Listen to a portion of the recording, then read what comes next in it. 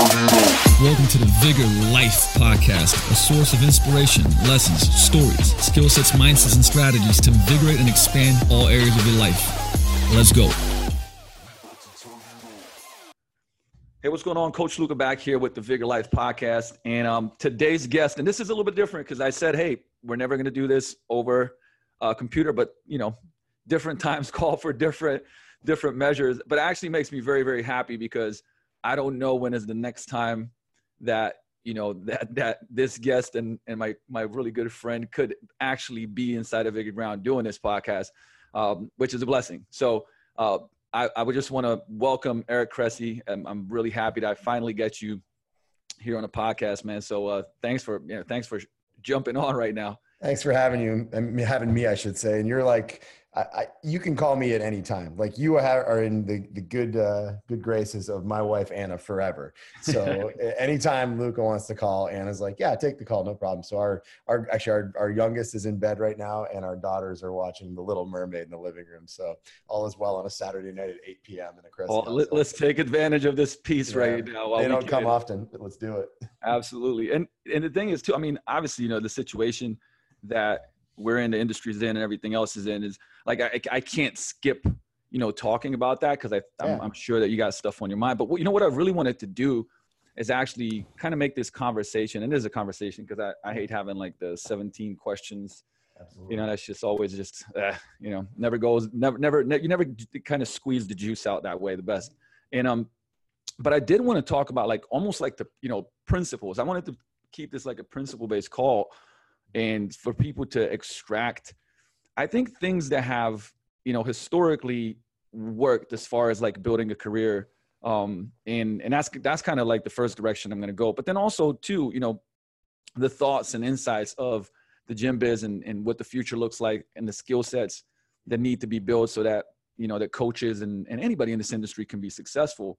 And so my first thing that I wanted to touch on before we even go into COVID and the shutdowns and things like that is, I think it was Steve Jobs that said, right, you can't connect the dots looking forward, you can connect them looking backwards. And just, you know, for you, if you look backward, what were the dots that you can say from a principle-based standpoint that have helped you, you know, get to where you are and be successful? And like I said, like that, things that will continue to like be a quality and important foundation as we move forward in the industry.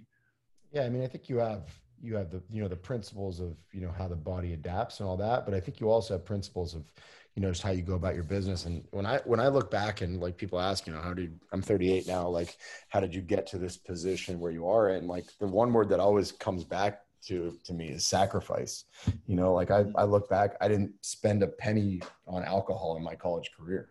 You know, that makes me very boring, I'm sure, in hindsight, but you know, like going out and getting hammered on a weekend was never an option because I was working on Saturdays. Like, you know, I was also, you know, really, really competitive in powerlifting as I went through those processes. And, you know, early on in my college career, I had some health problems. So I was working my way back. So just that part never appealed to me. And I look at what I saved financially, but also like what I gained in terms of getting a lot of those, you know, whether you believe in the 10,000 hours or not, you know, I got a lot of those at a young age because I didn't, you know, there was an opportunity cost to all of those things that could have been done. And I was fortunate to kind of take advantage of, I think, you know, some experiences at a young age to put me in a position to kind of jumpstart my career earlier on. And, you know, so I think that was certainly a big one that I always come back to, but, you know, from an actual like principles of training success, you know, I think I was a little bit fortunate in the sense, like I didn't mind memorizing the boring, mundane stuff. And it may have been because I was training people on a regular basis at such a young age. So, you know, I took gross anatomy during my undergraduate years. Like I was taking the anatomy I was learning in cadaver lab, and then I was going to the gym in the afternoon and I was training anybody that wanted to be trained. So I think I shortened the learning loop a little bit on a lot of those things that maybe are mundane concepts to other like students back in the day, you know, that didn't necessarily have a chance to apply them right away. So I look back and those are two things that I think have always sustained me, that I understood anatomy, you know, and kind of the associated function at a young age. And I've been able to build on that. And that's where it's, you know, obviously been leveraged pretty well in a sport like baseball, where pretty much everybody is broken and, you know, has underlying movement issues that need to constantly be addressed. And I want to piggyback on actually the second one first, because doing the boring things and studying anatomy and, everything that if you shoot it out, most people are like, ugh, right? But I'm very honestly fortunate because I met you a very long time ago and, started following the first time I heard about you was on T Nation. It was probably the Neanderthal No More article, I think.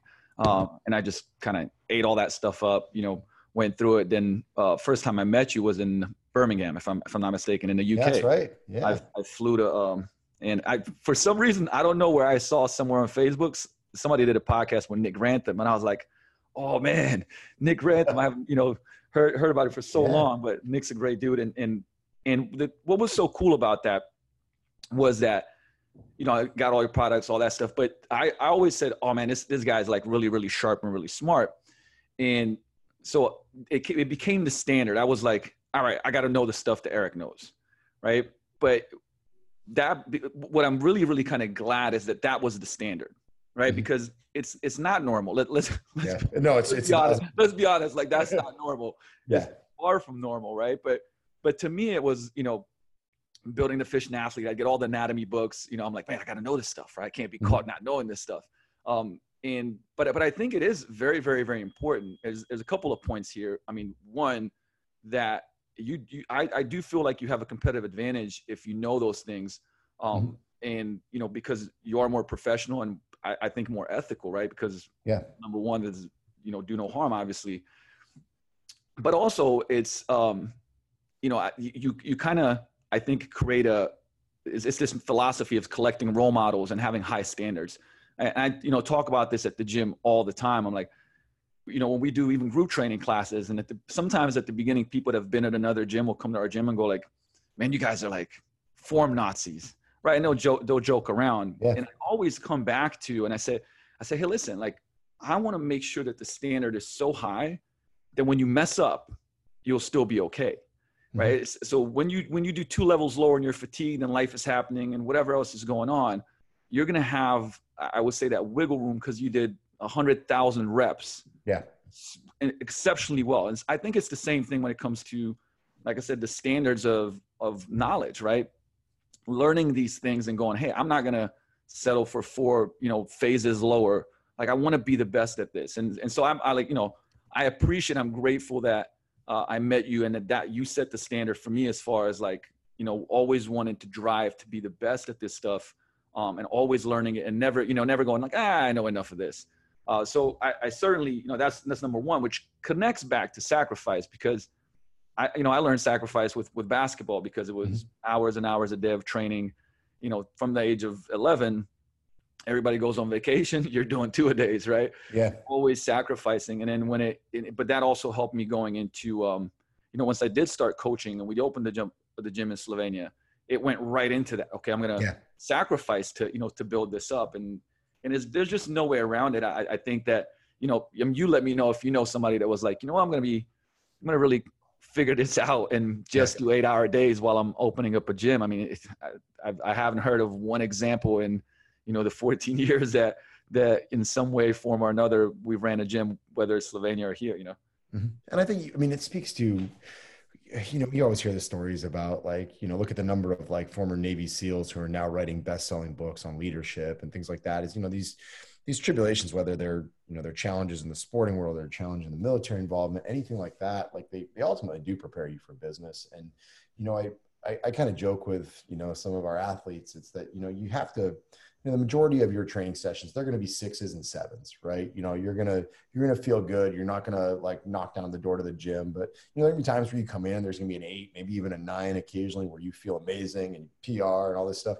There are going to be some 3s and 4s where you're like, should I even come in today? Obviously like a 1 or a 2 is like, I'm sick and I shouldn't have even stepped into the gym.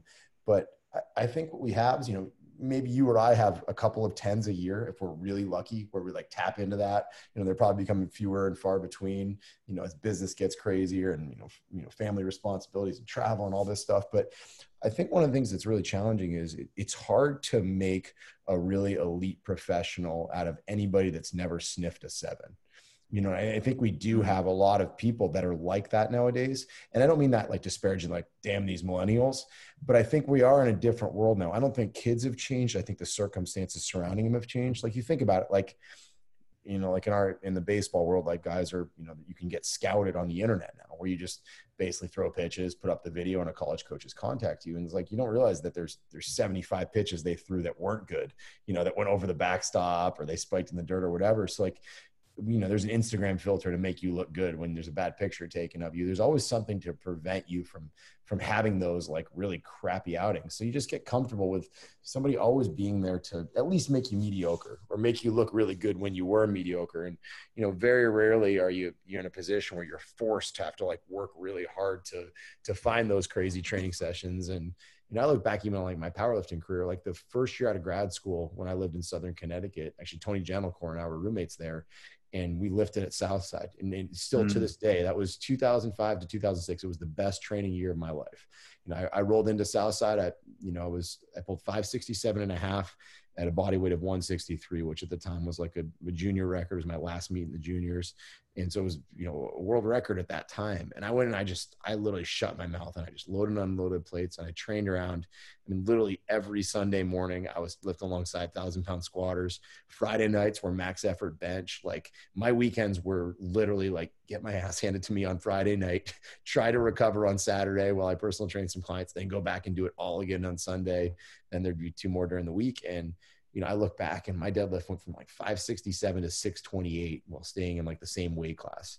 Like, that was, you know, a game-changing experience for me, just because like, you don't realize until you get into that environment that you never were sniffing. You thought that your 10s, or excuse me, you thought that your 7s were actually 10s, and in reality they weren't. So I think it just speaks to like, you got to get around really good people that'll push you. And even like looking back, like early in my career, like my writing career, like I was around Joel Marion. You know, Joel's got a massively successful supplement company. I was around John Romanello. You know, Roman's, you know, had a New York Times bestseller. So like, you know, a lot of ways we push each other, I think, on that side of things as well. So you got to have really good peers to force you to get better and better. And, you know, I think that's why I've always enjoyed our conversations. Like, every time we get together, whether it's, you know, with Anna and the girls, or whether we're, you know, at a seminar that we're both speaking at or something like that, there's always, you know, pearls of wisdom that you share. And I think there's a lot of parallels between, you know, our businesses, even though they're on different sides of the country, where, you know, you're always realizing like someone else is pushing the bar higher, and, you know, in a friendly way, you're like, I gotta keep up with Luca. He's doing a great job, you know? And that's a great point. But with that said, because as soon as you started talking, I'm like, man, environment is so much and it's everything. But I mean, now today, I guess it's probably easier for both of us to, you know, think of, you know, we have a group of friends in the network that's really, really inspiring. You know, it's like, I want to learn, like I said, collecting role models, but now, you know, those people like yourself are like close friends.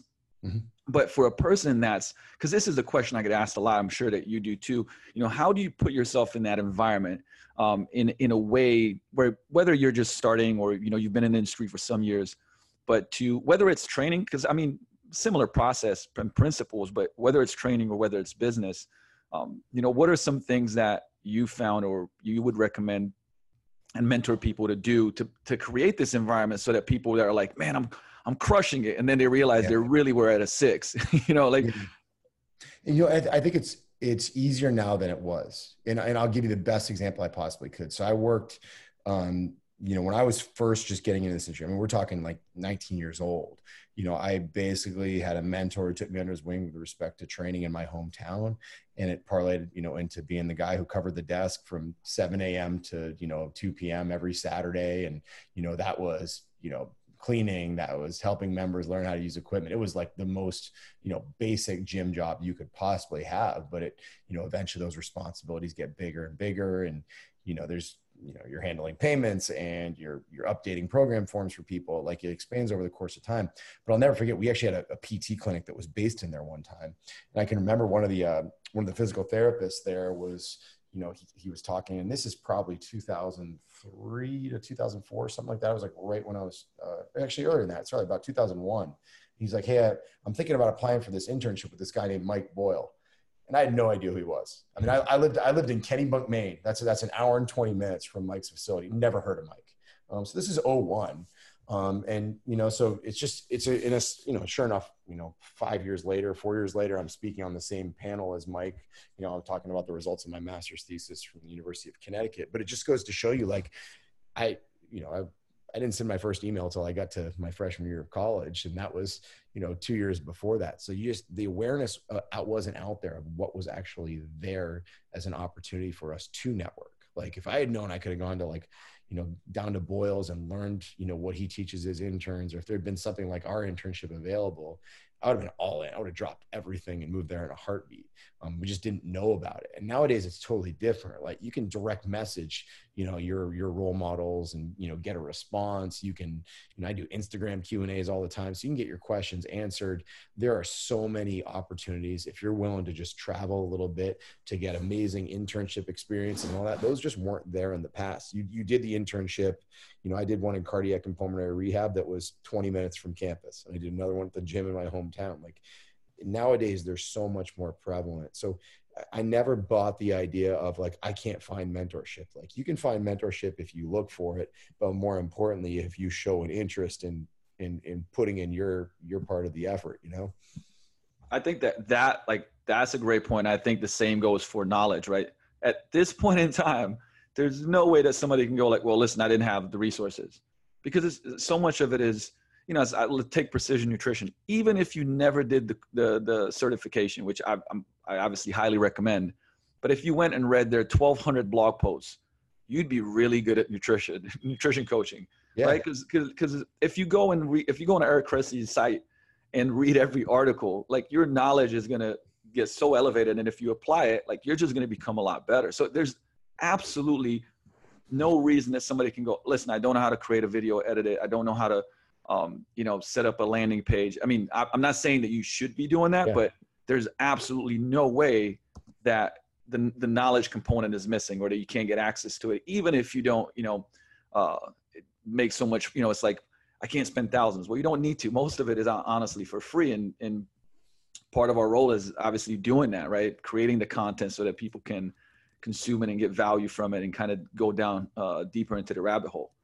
Yeah, no doubt about it, man. But I come back to it over and over again. Like, man, 2020, like, it's so much easier to find opportunity than it was. It's a crowded space, right? So it's harder to it's harder to differentiate yourself, right? Everybody's got a blog, everybody's got an Instagram.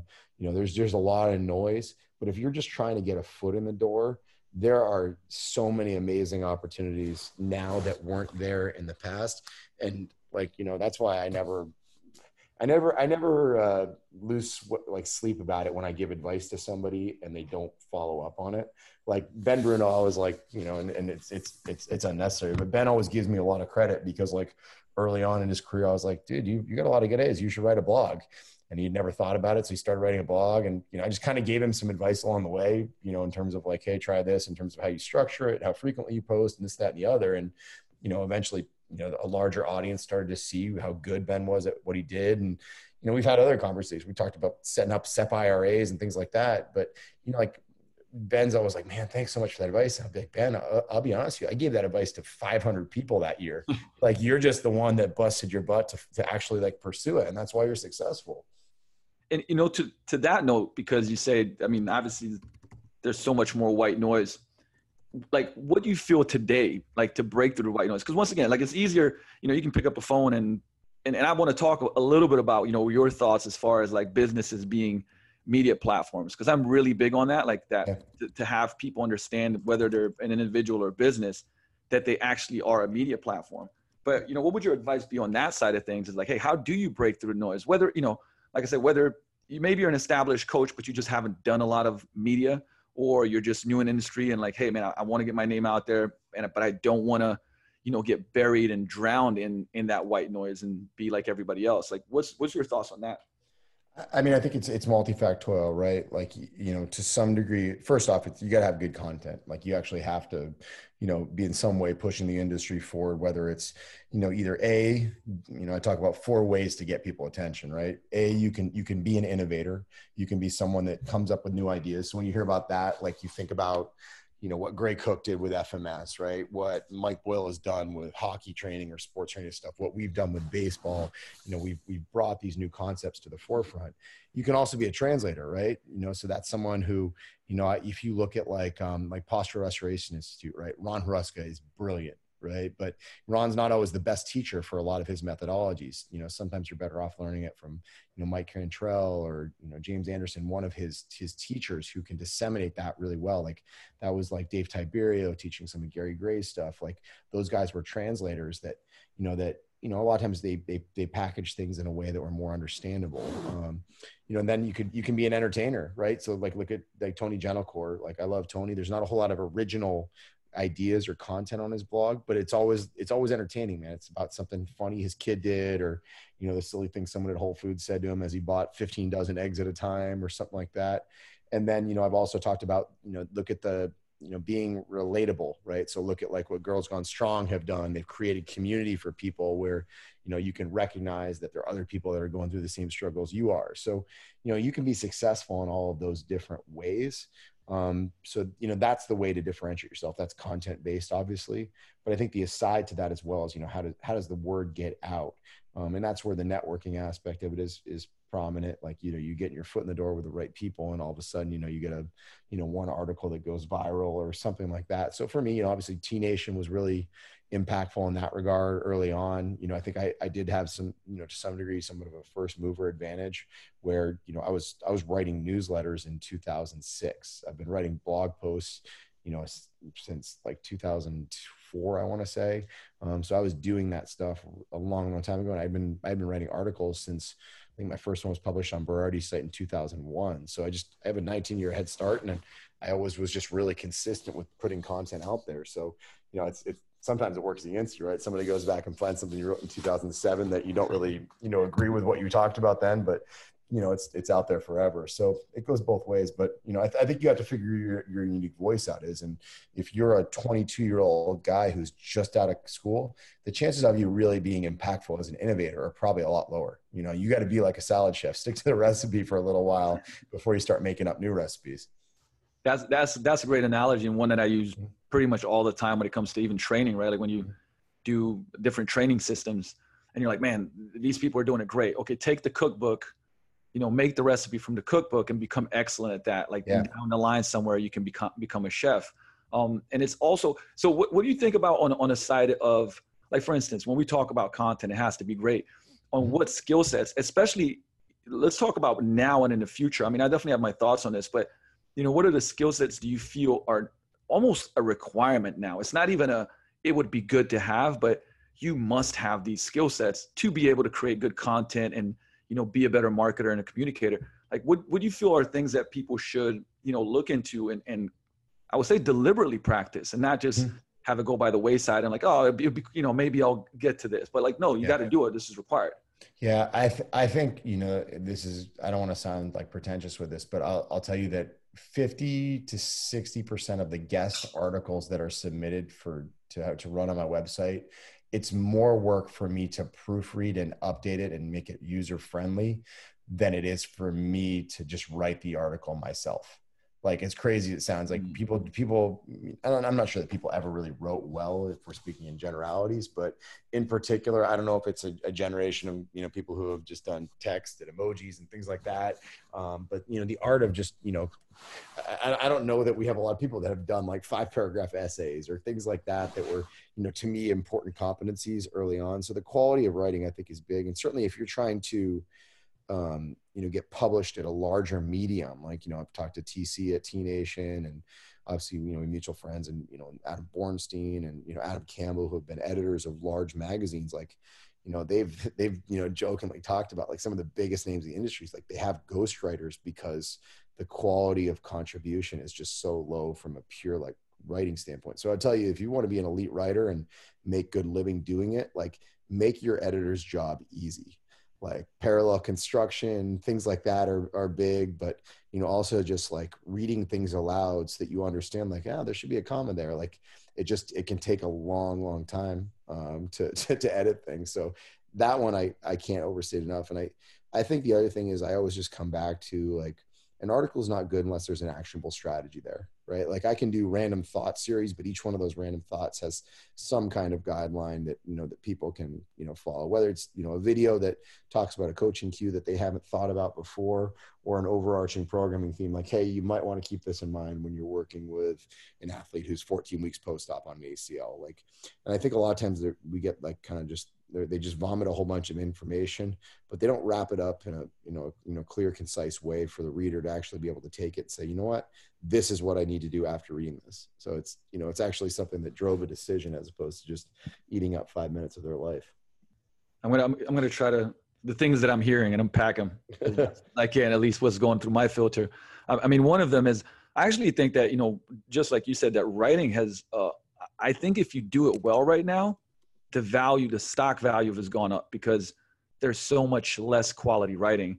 And, the stuff that when I talk to a lot of the, I would say coaches that have been in the industry for the last, 2-3 years, maybe even 5, very few will even ever bring up writing a blog, for instance, or writing in general, articles, right? Everything is video, which I think video is very important and, definitely something people should do, but I barely hear about it. I barely have somebody, hey, Luca, how do you get a blog or article here? Like nobody talks about it. But because of that, I actually feel that if you do write really well, the stock is going up. The really good blogs, I still read them and love to read them. I'll read your blog every time it comes out because people are like, oh, blogs are dead. No, they're not. It's just, there's more of it, which just means that the top ones are more valuable. And the in between is just white noise, Yeah. I do think they're falling off relative to what they used to be. Right. For sure. No, people, I mean, people's attention spans are just shorter. Like the idea of me writing like a 7,000 word blog and thinking that it's going to be like this amazing evergreen content like it used to. I mean, maybe it would be if it's the right fit, but I just don't think that. I think that's the exception rather than the rule. People are honed in on videos and they're honed in on, even just, shorter quick hitters that go with a picture on Instagram or something like that. For sure. I mean, that's an attention span thing. I will say also, I don't know if you found this, but I spent a lot of time, writing to become, and I wrote a lot of blog posts and articles and things like that and kept getting better. And thankfully had a lot of, people like Nate Green in my life who I'd send stuff to and go through it and give me feedback and, kept getting better at it. But it made writing better made me better at speaking. Because I would write so that all of that writing would actually help me when I would get on camera, articulate things better. So it was definitely connected. Now, with that said, absolutely, that was my kind of shift to it being to video. But also, one of the things that I'm hearing you say is that you have to treat that just like, I don't know, to become a better coach and you're studying anatomy and you're studying the body and program design and coaching cues, external, internal, all these different, communication. You also have to put, a certain amount of focus and effort into building these skill sets that end up becoming, like I said, whether it's your marketing and your content creation, you can't, that's what I've seen too much of is that it's a side thing. So because, and it barely, there's barely any attention paid to it. And because of that, you never really, really get good at it, whether that's writing or whether that's video. And I feel like people should take the time. I deliberately still to this day spend time on a daily basis getting better at the skill set of creating videos or writing or creating content. Right? It's not just, I'm going to just make this happen. I actually have a blocked out time to go, how do I improve this? And I just don't feel like if I, and we do that with our coaching clients too in business where we look at them and you look at their day and there's no time to become better at your craft. Yeah. Right. Everything is just like putting out fires or, doing the work that you've scheduled with clients, but there's no time mapped out to actually get better. Mm-hmm. The time management aspect is something that it's never taught in any curriculum. You know what I mean? Like you don't get exposed to it. And that's something that needs to get addressed. I mean, there's obviously plenty of books about time management and things like that, but you don't see it in business curriculum. You certainly don't see it in exercise science curriculum. And like that for me is like the biggest part of whether or not I'm going to be successful. And obviously this, you know, the current situations have made it even more interesting when you've got kids who are homeschooled now, and you know, they're always racing into daddy's office when he's trying to get work done. So it's a different world now, but you know, it's a lesson for, you know, it's just not easy to find this deep work that you need to be productive over the long term. And you are, by the way, for anybody that's listening, Eric's a savage when it comes to productivity. I remember when you did the seminar in Seattle, the shoulder seminar. Mm-hmm. You were doing a launch and like locked yourself in a room for like 2 days. Yeah, actually, my wife is an optometrist, and as it happened, the American Academy of Optometry conference in 2000, it was the fall of 13, was in Seattle. So I was like, you know what, I'll come out with you. I'm going to do this launch. So you can go to your courses all day and I'll just like sit in my hotel room and do it. Dave Rack was still at the University of Washington. So I went over and I worked out with Dave, and, you know, got to hang out with you and stuff. So, but yeah, it was a crazy week. So in my hotel room, but it was during the World Series. So I was basically watching baseball and doing customer service and writing guest blogs. So in hindsight, it was actually planned out pretty well. I wish I had that level of like freedom nowadays to go and actually do that kind of stuff a little bit easier. I feel you on that one.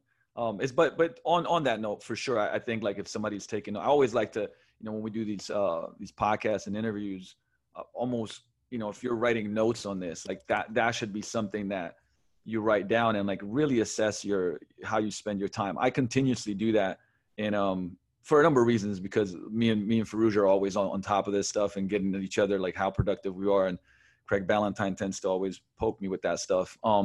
But is, you know, just assessing my day and going like, hey, like, what could I chop out here? Like, am I just bullshitting, you know, a bunch of the day? And like, I'll reassess that pretty frequently to try to make sure that I improve it.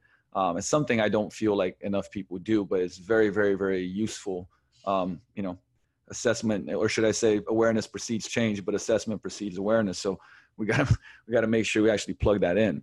Yeah, and I think it's like anything else too. It's a skill too, right? To find those moments of deep work. Like it's like anything else. If you stop shooting hoops for 6 months, you know, and then you try to just lock back in and do it, it takes some time. You get a little rusty with that stuff. So, you know, I know for me, like that's really a big focus. Actually, this kind of downtime, you know, that we're all dealing with right now has actually been eye-opening in that regard, because you realize that you can very quickly fill your day and be very busy, but not necessarily very productive. So that's, you know, this is the perfect time for me to, you know, go on quarantine, write a book that I've been putting off for years or something like that. And, you know, all of a sudden you just find these patches of 10 to 15 minutes where you get work done, but not the 3 hours that, you know, you need to really make some headway on something. Yeah.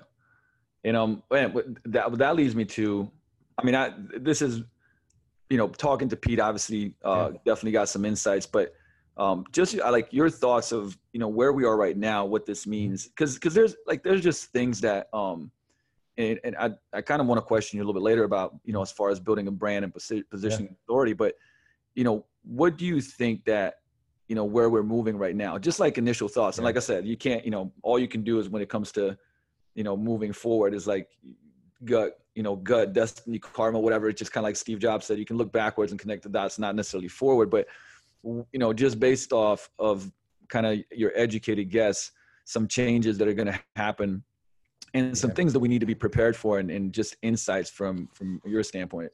Yeah. You know, it's funny. I think like probably a lot of people are, I'm going back and forth on two perspectives. Like on one hand, like any business owner, you're like, shit, we were on track for like best year ever. We had so many good things going. You know, like even like the work I was doing with the Yankees, like we were doing some very progressive stuff, and the feedback from the players have been excellent. And, you know, all of a sudden the world just kind of stops. So all that momentum you built up has obviously gone by the wayside. And I think the frustration is also that, you know, like this is the time of year where actually a lot of times things quiet down for us. Like our baseball players all go in season, and, you know, we have a chance to kind of, to some degree, take a little step back and, you know, enjoy the fruits of our labor. And instead it's been literally just like get back to work even harder to try to switch gears so that we can make payroll. You know what I mean? So, you know, I think there's that side of things where you can quickly fall into the woe is me camp. And, you know, we texted about it a little bit today. Yeah. Like I'm officially over it. Like I've hit my limit of same here. People complaining about everything imaginable. Like, And I'm trying really hard to have empathy for people, but I always come back to, and this is going to sound really just, it's not going to sound, I guess, empathetic, but I'm going to say it anyway, is just that if you ever started a business with the expectation that your government would bail you out, then I would argue you weren't in on entrepreneurship the right way from the get-go.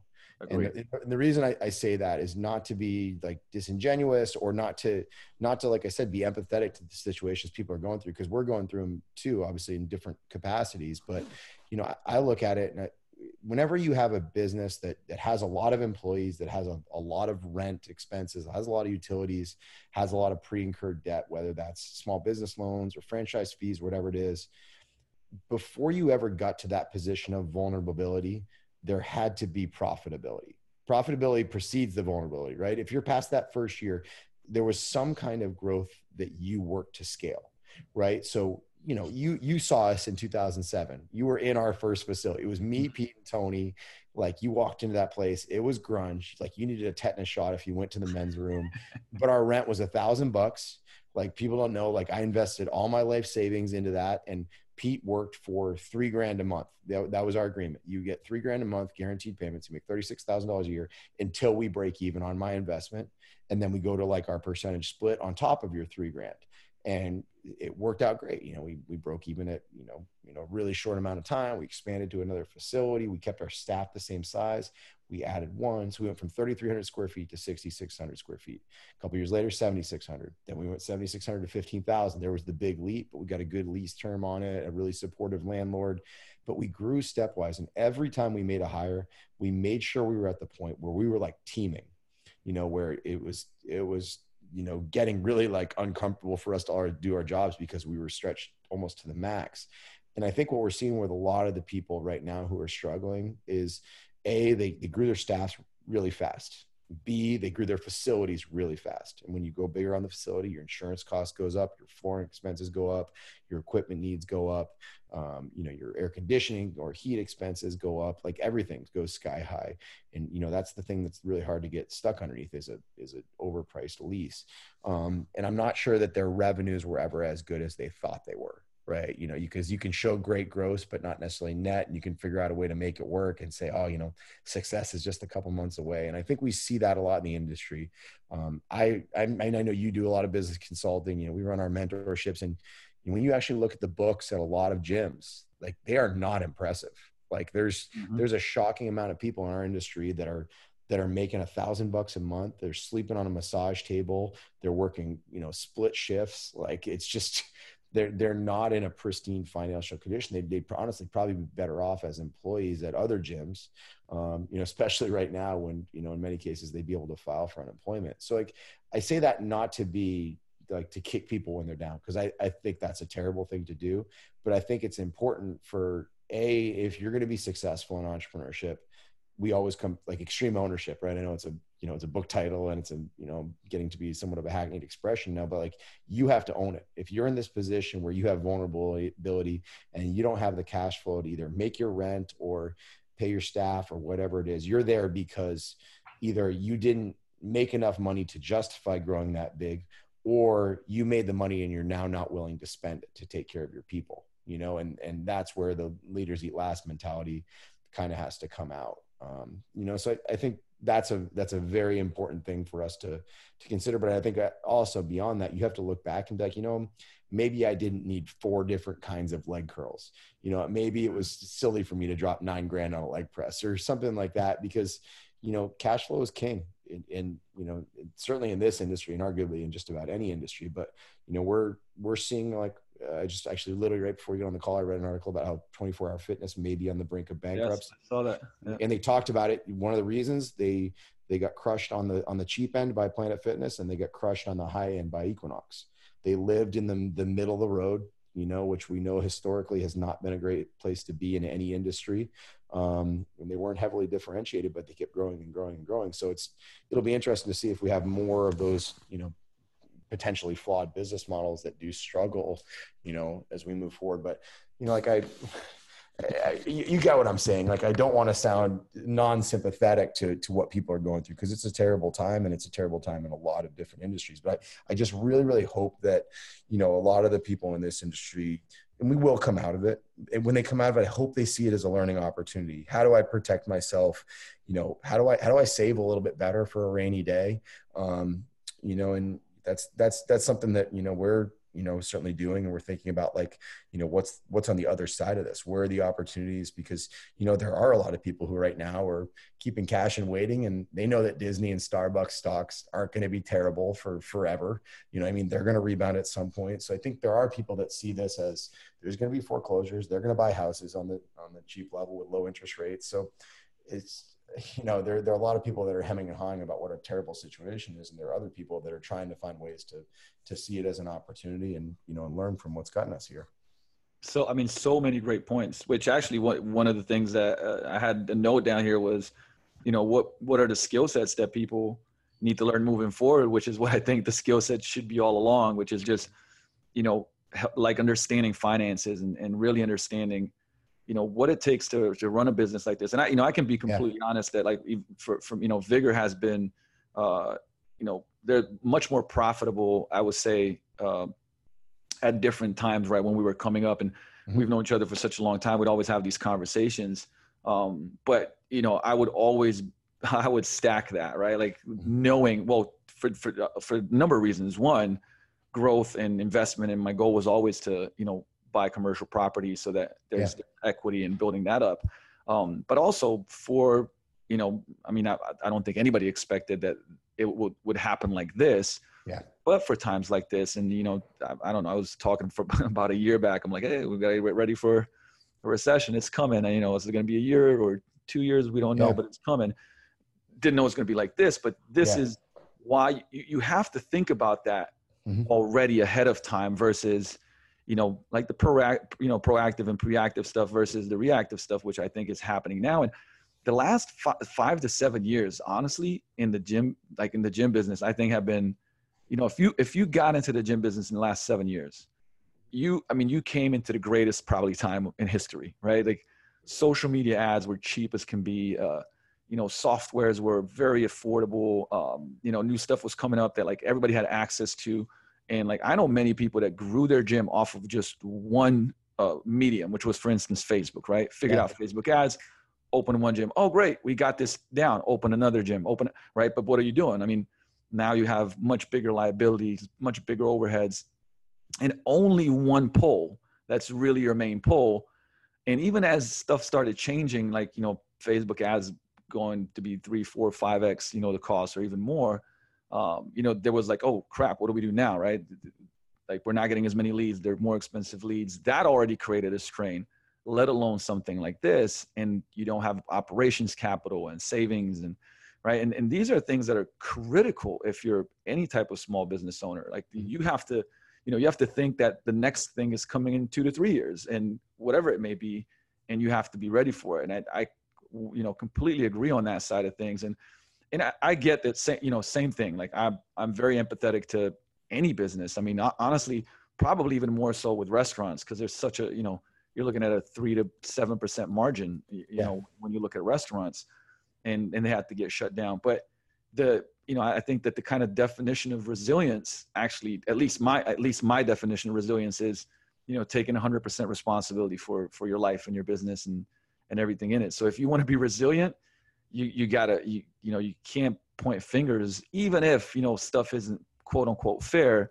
You got to shift that focus instantly to, like, what am I learning? What am I, where are we going from here? How am I going to change stuff so that this doesn't repeat itself? Right. I mean, and even beyond that, like, even if it isn't fair, and it isn't, right? It sucks, but is complaining on Facebook about it going to do anything? Unproductive. Like you think about it, we have people who, it's funny. We have an amazing mental skills guy, Chad, with the Yankees, who, has talked about, like, just basically how the best athletes in the world tune bad outings out. You know what I mean? Like, they instantly just flip the switch, and you see it when these guys are so mentally tough in the heat of competition stuff. It's like, all right, if you're an entrepreneur and things go bad, your first reaction is to go to to Facebook and complain about it. Like it's not going to solve anything. It's literally the worst thing you could possibly do because you're just wasting your time. Like the right action is to start figuring out how to make some damn money. Like how do you compensate your employees? How do you negotiate, rent abatements with your landlord, or, basically try to, shift some of those payments onto the tail end of your lease. Like there's actionable strategies that make it better. But like, if you scroll through my Facebook feed right now, it's like, no, like it's just emojis and, complaining and stuff. And like, it's just not productive. And I always come back to that. Like, what you have like a, kind of a lucid thought process where you make, quick pivots, and that's what entrepreneurship's all about. And on that side, like just on us, because obviously what was the first thing that everybody talked about? I was listening to, I can't remember which call it was, but it was, I think what the CEO of Trainerize was saying, and this was before, at least before our gym actually got shut down. It was the week before, I think. They said that, as it was spreading that, we got to start cleaning more and this, that, the other. Like their daily signups for Trainerize went from like 150 to 350 per day. And that wasn't even when, stuff shut down, which I'm sure maybe now it's even higher, because everybody and their mom, started going online to, online coaching and online apps and all that different things. I would love to hear your thoughts on like where there's going. I definitely have, I definitely have my own on that one, but I'd love to hear yours as far as like, hey, online, more people are exposed to it for sure, but does it become more difficult? Like how hard is it to get in now with the, not even just the US, but the whole world, saying, oh, we got to get online. Yeah. I think it's, I'll say this, like speaking from our own personal perspective, it's saved us because we've had online consulting available, to be honest, since we opened in 2007, and I've done it in some capacity since 2003. And we've kind of refined the product over the years. But one of the things that we did was we only made it available to those who had first come to our facility to do an in-person consultation, right? So, a lot of the work I do with our pro guys, like Blake Trinan plays for the Dodgers. He's one of our guys. Blake lives in Walla Walla, Washington. I'm in Jupiter, Florida. Like we're literally the exact opposite of the map. And, I watched over him from afar since 2012. So, I think we've had it in place for a while. And I think we've always held it in such a high regard that we never wanted to make it just universally available until we had a chance to bring people in to evaluate them, screen them, do some technique work with them so that we could really deliver a high quality individualized product from afar, from that foundation we create. But I think we also wanted to prospect them, like when that 16-year-old kid came from California to get our programs, like we also wanted to make sure that his dad didn't do everything for him.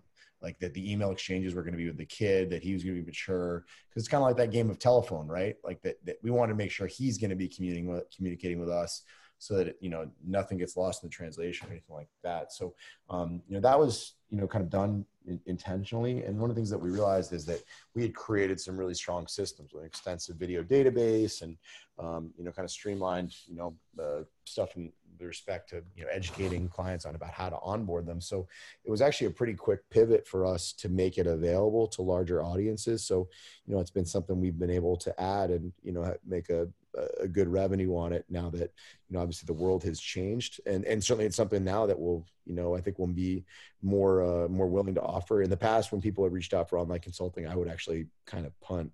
I've done it, but I, kind of just keep it to my pro guys now. And, for you select clients who've been with me a long time. So I would always just send it to our staff members and say, all right, do this on your own. And now we've kind of brought it underneath that umbrella and standardized it. So, we have, coaches that are specifically assigned to it. So it's been something that it was kind of a blessing in the sense that all this stuff happened and it forced us to like make this more universally available. And I think it's something that'll make us stronger, certainly on the tail end, but, in the context of like the overall industry, there are people that, that certainly take shortcuts with it. Maybe don't offer, the highest quality services, but there's different tiers on everything. Right. So, if you're signing up for like a one size fits all workout on an app, like that's a lot different than what we're doing.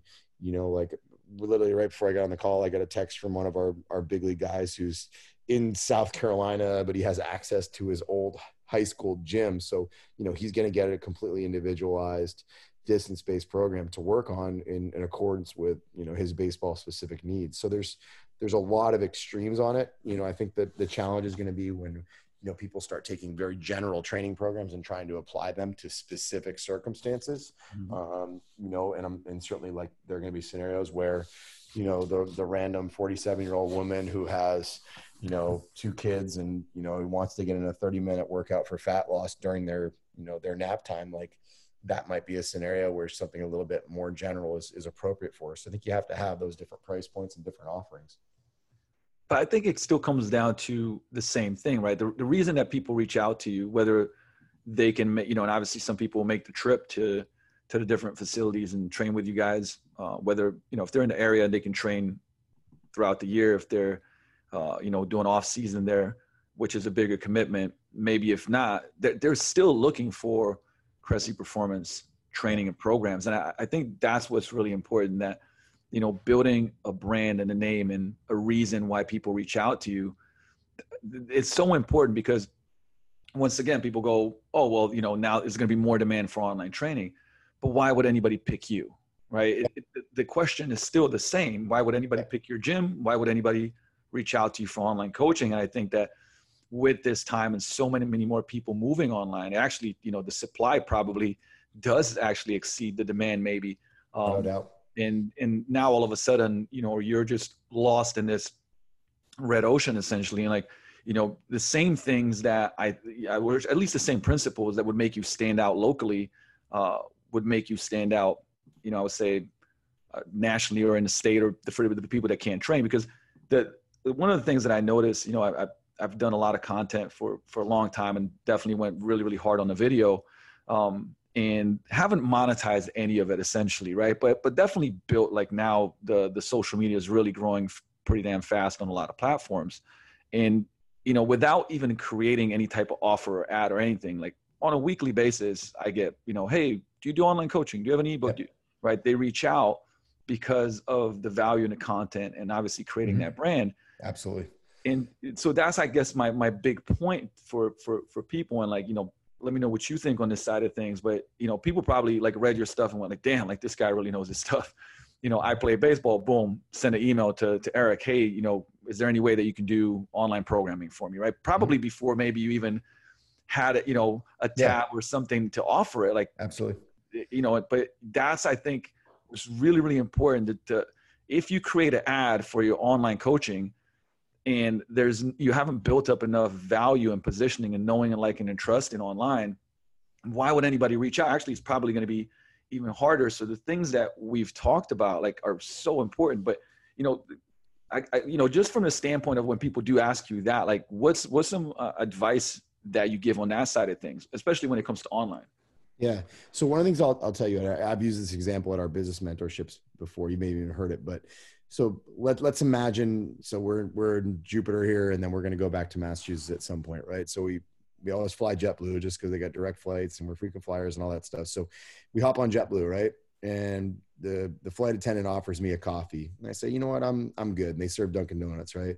And we get off the plane in Boston. They got one of those little Dunkin' Donut stands right next to the gate. I walk past, you know, I'm not feeling a coffee right now. And then, you know, we go, you know, on the rental car shuttle, there's a little banner on the rental car shuttle that, you know, has an advertisement for Dunkin' Donuts. There's also a Dunkin' Donuts right next to the luggage claim. So we do that. Then we get to the rental car place. We get in our car. We turn on the radio. Hey, there's a Dunkin' Donuts ad. Then we get on the Mass Pike, start driving west. We pass a Dunkin' Donuts billboard.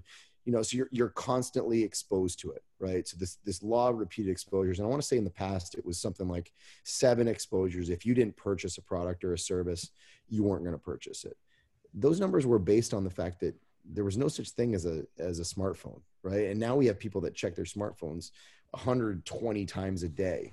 And it's on another level. Like they have so many marketing messages that are constantly bombarding them. So, and I want to say you may have even told me, or maybe it was in Rigsby's book that just talked about how few sales actually come on the first interaction between a seller and a buyer. Like it was something like the average one takes place between, it was like 80% takes place between interaction, like 6 and 12 or something like that. I might just be making up numbers, but it was, the point was that people need to be exposed to a marketing message many, many times.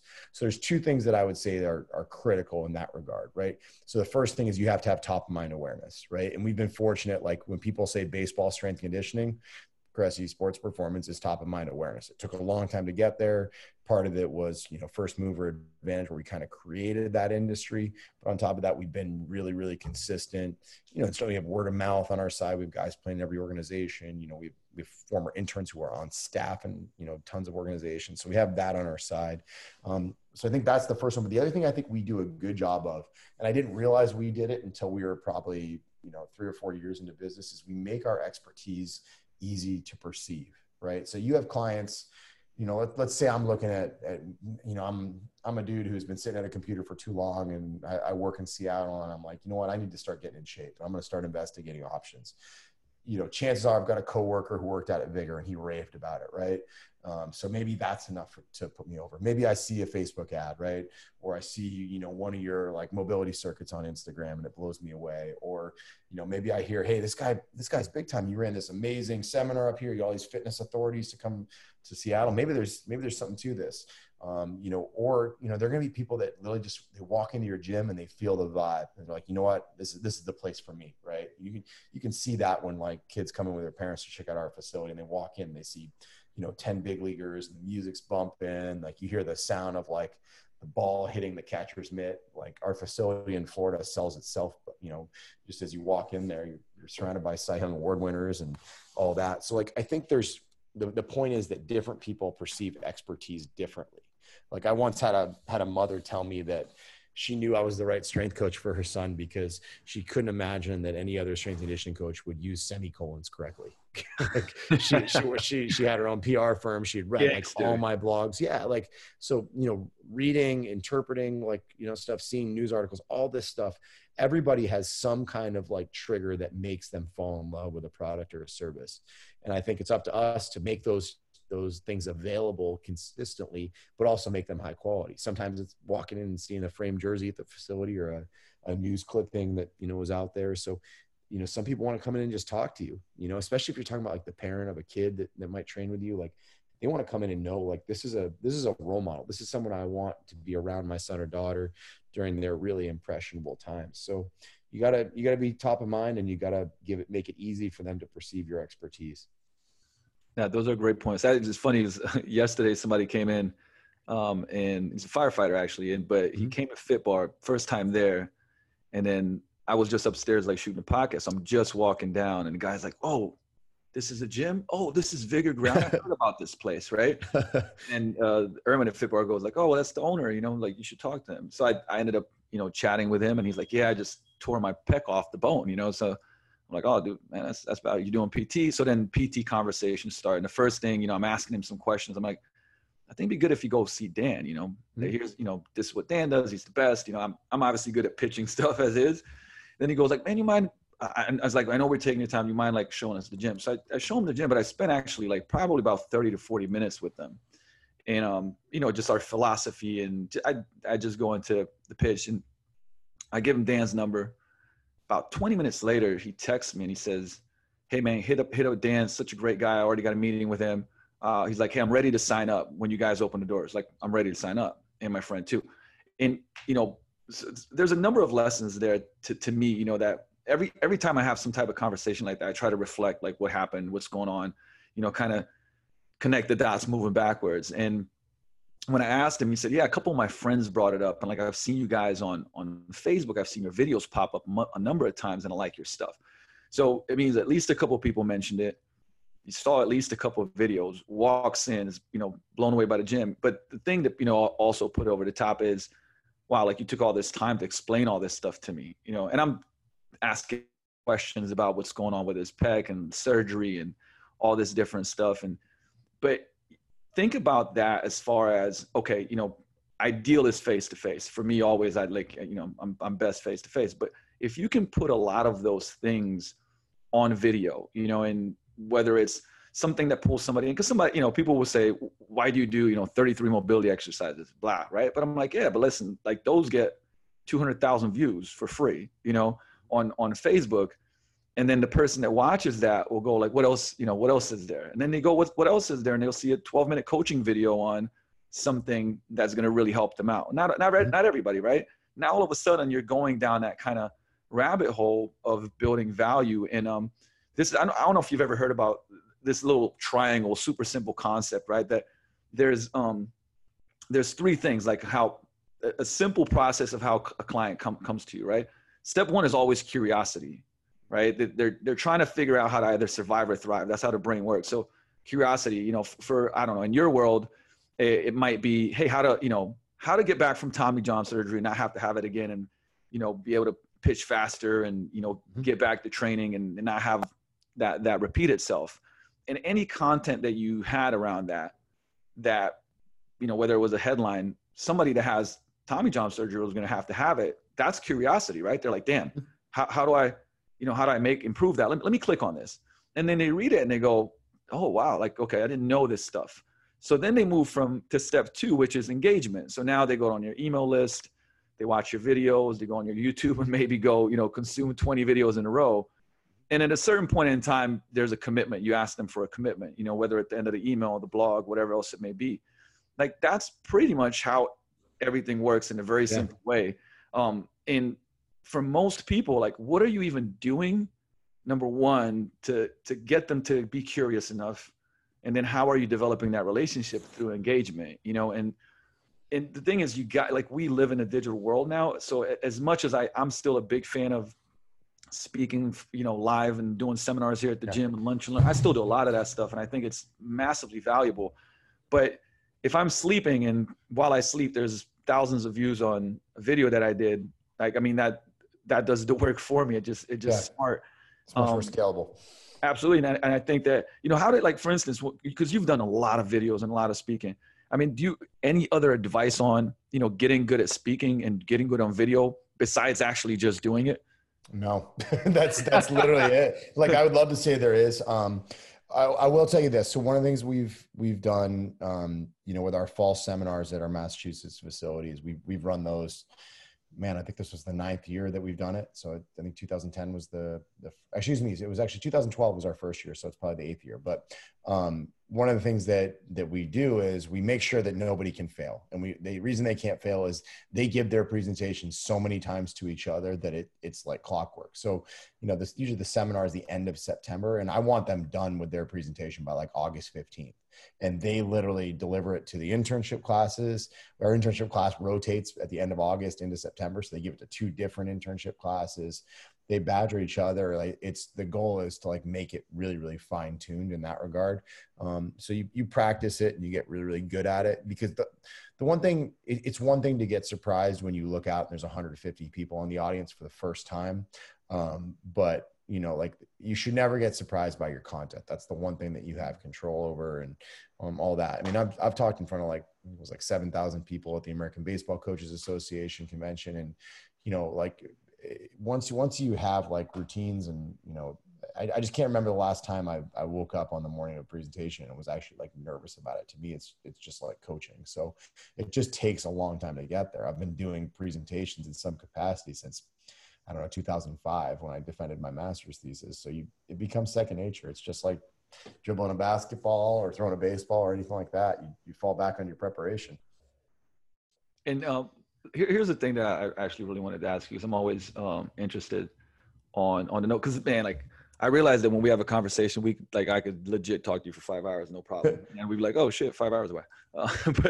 But like, what I might share, like, some of the stuff that does for me. Like, I'm always reading, I'm always studying stuff, but what is, like, either exciting you that you're consuming in some way, or what are you committed to improving as a skill set? You know, and then whether it's a course, whether it's a book, whether it's something on a coaching or training side of things. I'd really like to me, that's always, you know, what are you thinking about? Mm-hmm. That intrigues me. And why are you thinking about that and wanting to improve that? Yeah, I'll tell you one thing that we're fortunate to have is with the Yankees, we've actually developed some pretty incredible internal continuing education stuff. And really one of my jobs, so my title is Director of Player Health and Performance. And, you know, effectively what that relates to is a big part of the role is to get everybody talking in the same room. And so right at the start of spring training, I actually did, you know, basically a 2-day continuing education course. It was myself, our pitching coach, Matt Blake. We had, you know, basically some guest presenters, Dylan Lawson, one of our hitting coordinators, Sam Breen, our director of pitching. And the idea was we wanted to make it really readily apparent that it was not just okay, but it was expected and encouraged that people from all different departments would kind of like cross-pollinate, like they'd work together. So that means sports medicine, strength and conditioning, nutrition, our performance science, also, kind of a different term for sports science department. We have mental skills, and then obviously you have skill development, you have scouting, both on the pro and the amateur side. There's just so many people that, are all, the goal is to win a world championship and to develop players and all of that. But, you want to make sure that everybody is speaking the same language. So we created, just kind of a 2-day continuing education event where we talked about that synergy, and the feedback was really, really good. It's like, man, this is awesome. We got to all get in the same room more often. And it spawned this kind of online continuing education stuff that we do. So what's great is, especially during a time like now, all of our staff can continue to get educated. So, it's hours and hours and hours. But what's cool is like, yeah, I upload a bunch of, shoulder content, and, our pitching guys upload a lot of video analysis of pitching, things they're looking at in different deliveries, key checkpoints. Obviously the hitting guys do as well, but we actually have a quantitative analytics department as well. And I don't know how much you follow baseball, but you can investigate everything, defensive range on a player, and you can critically evaluate just about everything that happens on a baseball field with, basically what we have with StatCast and all that stuff. And what you realize a lot of time is a lot of the things that we look at, whether it's like framing metrics for a catcher or first step for an infielder, some of the range they display and all that stuff, it actually relates really heavily to how we train people. The positions they're able to get to, their adaptability, behind the plate, even, certainly looking at, basically defensive setups, how we teach sprint and agility stuff. So I'm digging in actually really deep on quantitative analytics in the baseball world. Like you'd be amazed at some of the stuff I've kind of dug in on. It's been super fun to get into. And to be honest, what I can also see it is just as a coach, it's going to make me have even better conversations with our athletes, build even better rapport. Because I always just come back to it. I remember Sam Fuld was a close friend of mine. He's, in the Philadelphia Phillies front office, and Sam had a great career and, went to Stanford before. And so he's a really sharp guy. And I always ask him, like, hey, what allowed you to make such a quick transition to, from not just from playing, but going directly to a pronounced front office role and being considered for managerial positions in baseball, before he's even turned 30. And his answer was, he's like, I've always just been curious. And I think that's so important. It's kind of in line with the, the book Range that Epstein just released, is like, you've got to be curious about a whole lot of things. Even if you don't think they're actually going to pan out, you have to pay attention to them and get educated in them, because eventually you're going to realize that you're just creating this broad foundation, and you're going to accidentally draw some parallel that's going to be a profound difference maker for you. So I'm definitely doing a lot in that vein. And it's been cool also just sitting in a lot of the meetings in terms of, how they evaluate players, how they project them out. And it's been cool to obviously do a lot of stuff with high-speed cameras as well, because we can see things the naked eye can't see from a coaching standpoint. So, I asked our director of baseball ops when I first got the job, I said, hey, what do you think the hardest part of this job is going to be for me? And he's like, without a doubt, it's recognizing and utilizing just the sheer volume of resources we have. There's just so much information, and, finding it and using it and all that. And he nailed it. The people have been great. The opportunity's been awesome. The athletes have been great, but you're definitely navigating just this world of information. And it's been a really good growth experience for me. So I've had a lot of fun with that. That's a great insight. And one of the things that, like, I've loved about everything that I think one of the things that you did right, that I'm kind of now, being like, okay, I got to do this, and this is what we're working on, is that, when you develop something, you would then create some type of product around it, which for the industry has been phenomenal, right? I mean, I don't know how many times I've gone through every single thing that you've put out, but a lot. It's been a lot. But I love that, right? Because it's like you develop the system in a way that you do stuff, and then you went like, hey, here's how we do it. And you were just talking about like this internal kind of curriculum and getting everybody to engage with it and share with it. And obviously it helps everybody. That's what we're doing now with Vigor. I'm like, oh, well, building a curriculum that can be used to, help other coaches, but also it helps us internally, new interns coming in, even our coaches that, have been here for a while, but there's so much stuff I've created, whether it's through videos, and are now creating and organizing it in a structure where, you know, they can go in and learn, and not only learn, but they can contribute to it. And I wanted to bring that up because I feel like anybody that's in this industry or any other industry, the sooner that you start doing that, I feel like it can be such a valuable component to your business. Like, even if you never made $1 from it, it would be massively valuable. But, you know, what's happening is that if you do something really, really well and you do something excellent, there's going to be a ton of people, or at least a lot of people, that are going to want to see how you do things. And that becomes another revenue stream. And it becomes something that, you know, even in times like this, can become something that you can, you know, build a more solid foundation of a business, right? Because you have multiple revenue streams. So I encourage people. I did a whole call on this at the time and said, you got to, you know, whether it's, you know, you have an extensive exercise library. I've shot, you know, hundreds of videos on it. Actually never released stuff, but now we will be. But it's, you know, putting in all that work and organizing it has so much value that I'd encourage people to do it now. And, you know, I guess, like, what's your thoughts on that? Because, I mean, you did it. You obviously did it, but how valuable has that been for CSP? And, you know, would you think that fits in for others if you've ever talked to them, you know, whether they're in a sports performance field or general population, whatever it may be? The best way to learn is to teach. Like, you know, because when you have to create that lessons plan, whether it's, you know, writing a 4-phase program or writing a book that, you know, I remember the Alan Cosgrove joke. He's like, what's the anatomy of every diet book? It's like, chapter 1, you've all been lied to. Chapter 2, this is why diets different. And then chapters 3 through 10, here are some sample recipes. Like, you know, like just having to have a flow chart, like, of how you know, basically convince someone of your side or teach, to me is awesome. It's a great way to gather your thoughts. And, you know, I'm at the point now where, like, I can roll out of bed, and if we have an 11 a.m. in service in Massachusetts, like, I can do an entire lesson before 11 and deliver it from 11 to 12 with like a PowerPoint. And, like, I can't tell you how many times I've done that. And it creates like a lucid, you know, discussion for all of our staff to have on whatever it is we want to cover. So I think that it's like anything else, you know, it's a skill that has to be refined, but I do think it's good because it forces you to organize your thoughts. And always when you present, you get questions that make you, you know, they challenge you to defend your viewpoint, to make sure that it's actually, you know, rational thought, but more importantly, they ask you questions that help you to make them better. You know, and that's why, like, John O'Neill is one of my favorite people on the planet. He's our director of performance in Massachusetts. And John is, you know, one of the best I've ever seen at doing that. Like, you know, creating content because it stimulates discussion and learning amongst all our coaches. That's phenomenal, man. And I'll finish off with this because I got, like, well, you know what? This will set us up for another podcast. Yeah. Anytime, man. You got Anna's permission, remember? Just texting her ahead of time. Hey, just let you know, man. Do another one late night. But I'll first say, for anybody that's listening, and if you guys have not followed Eric Cressey, like, you know, you're kind of crazy.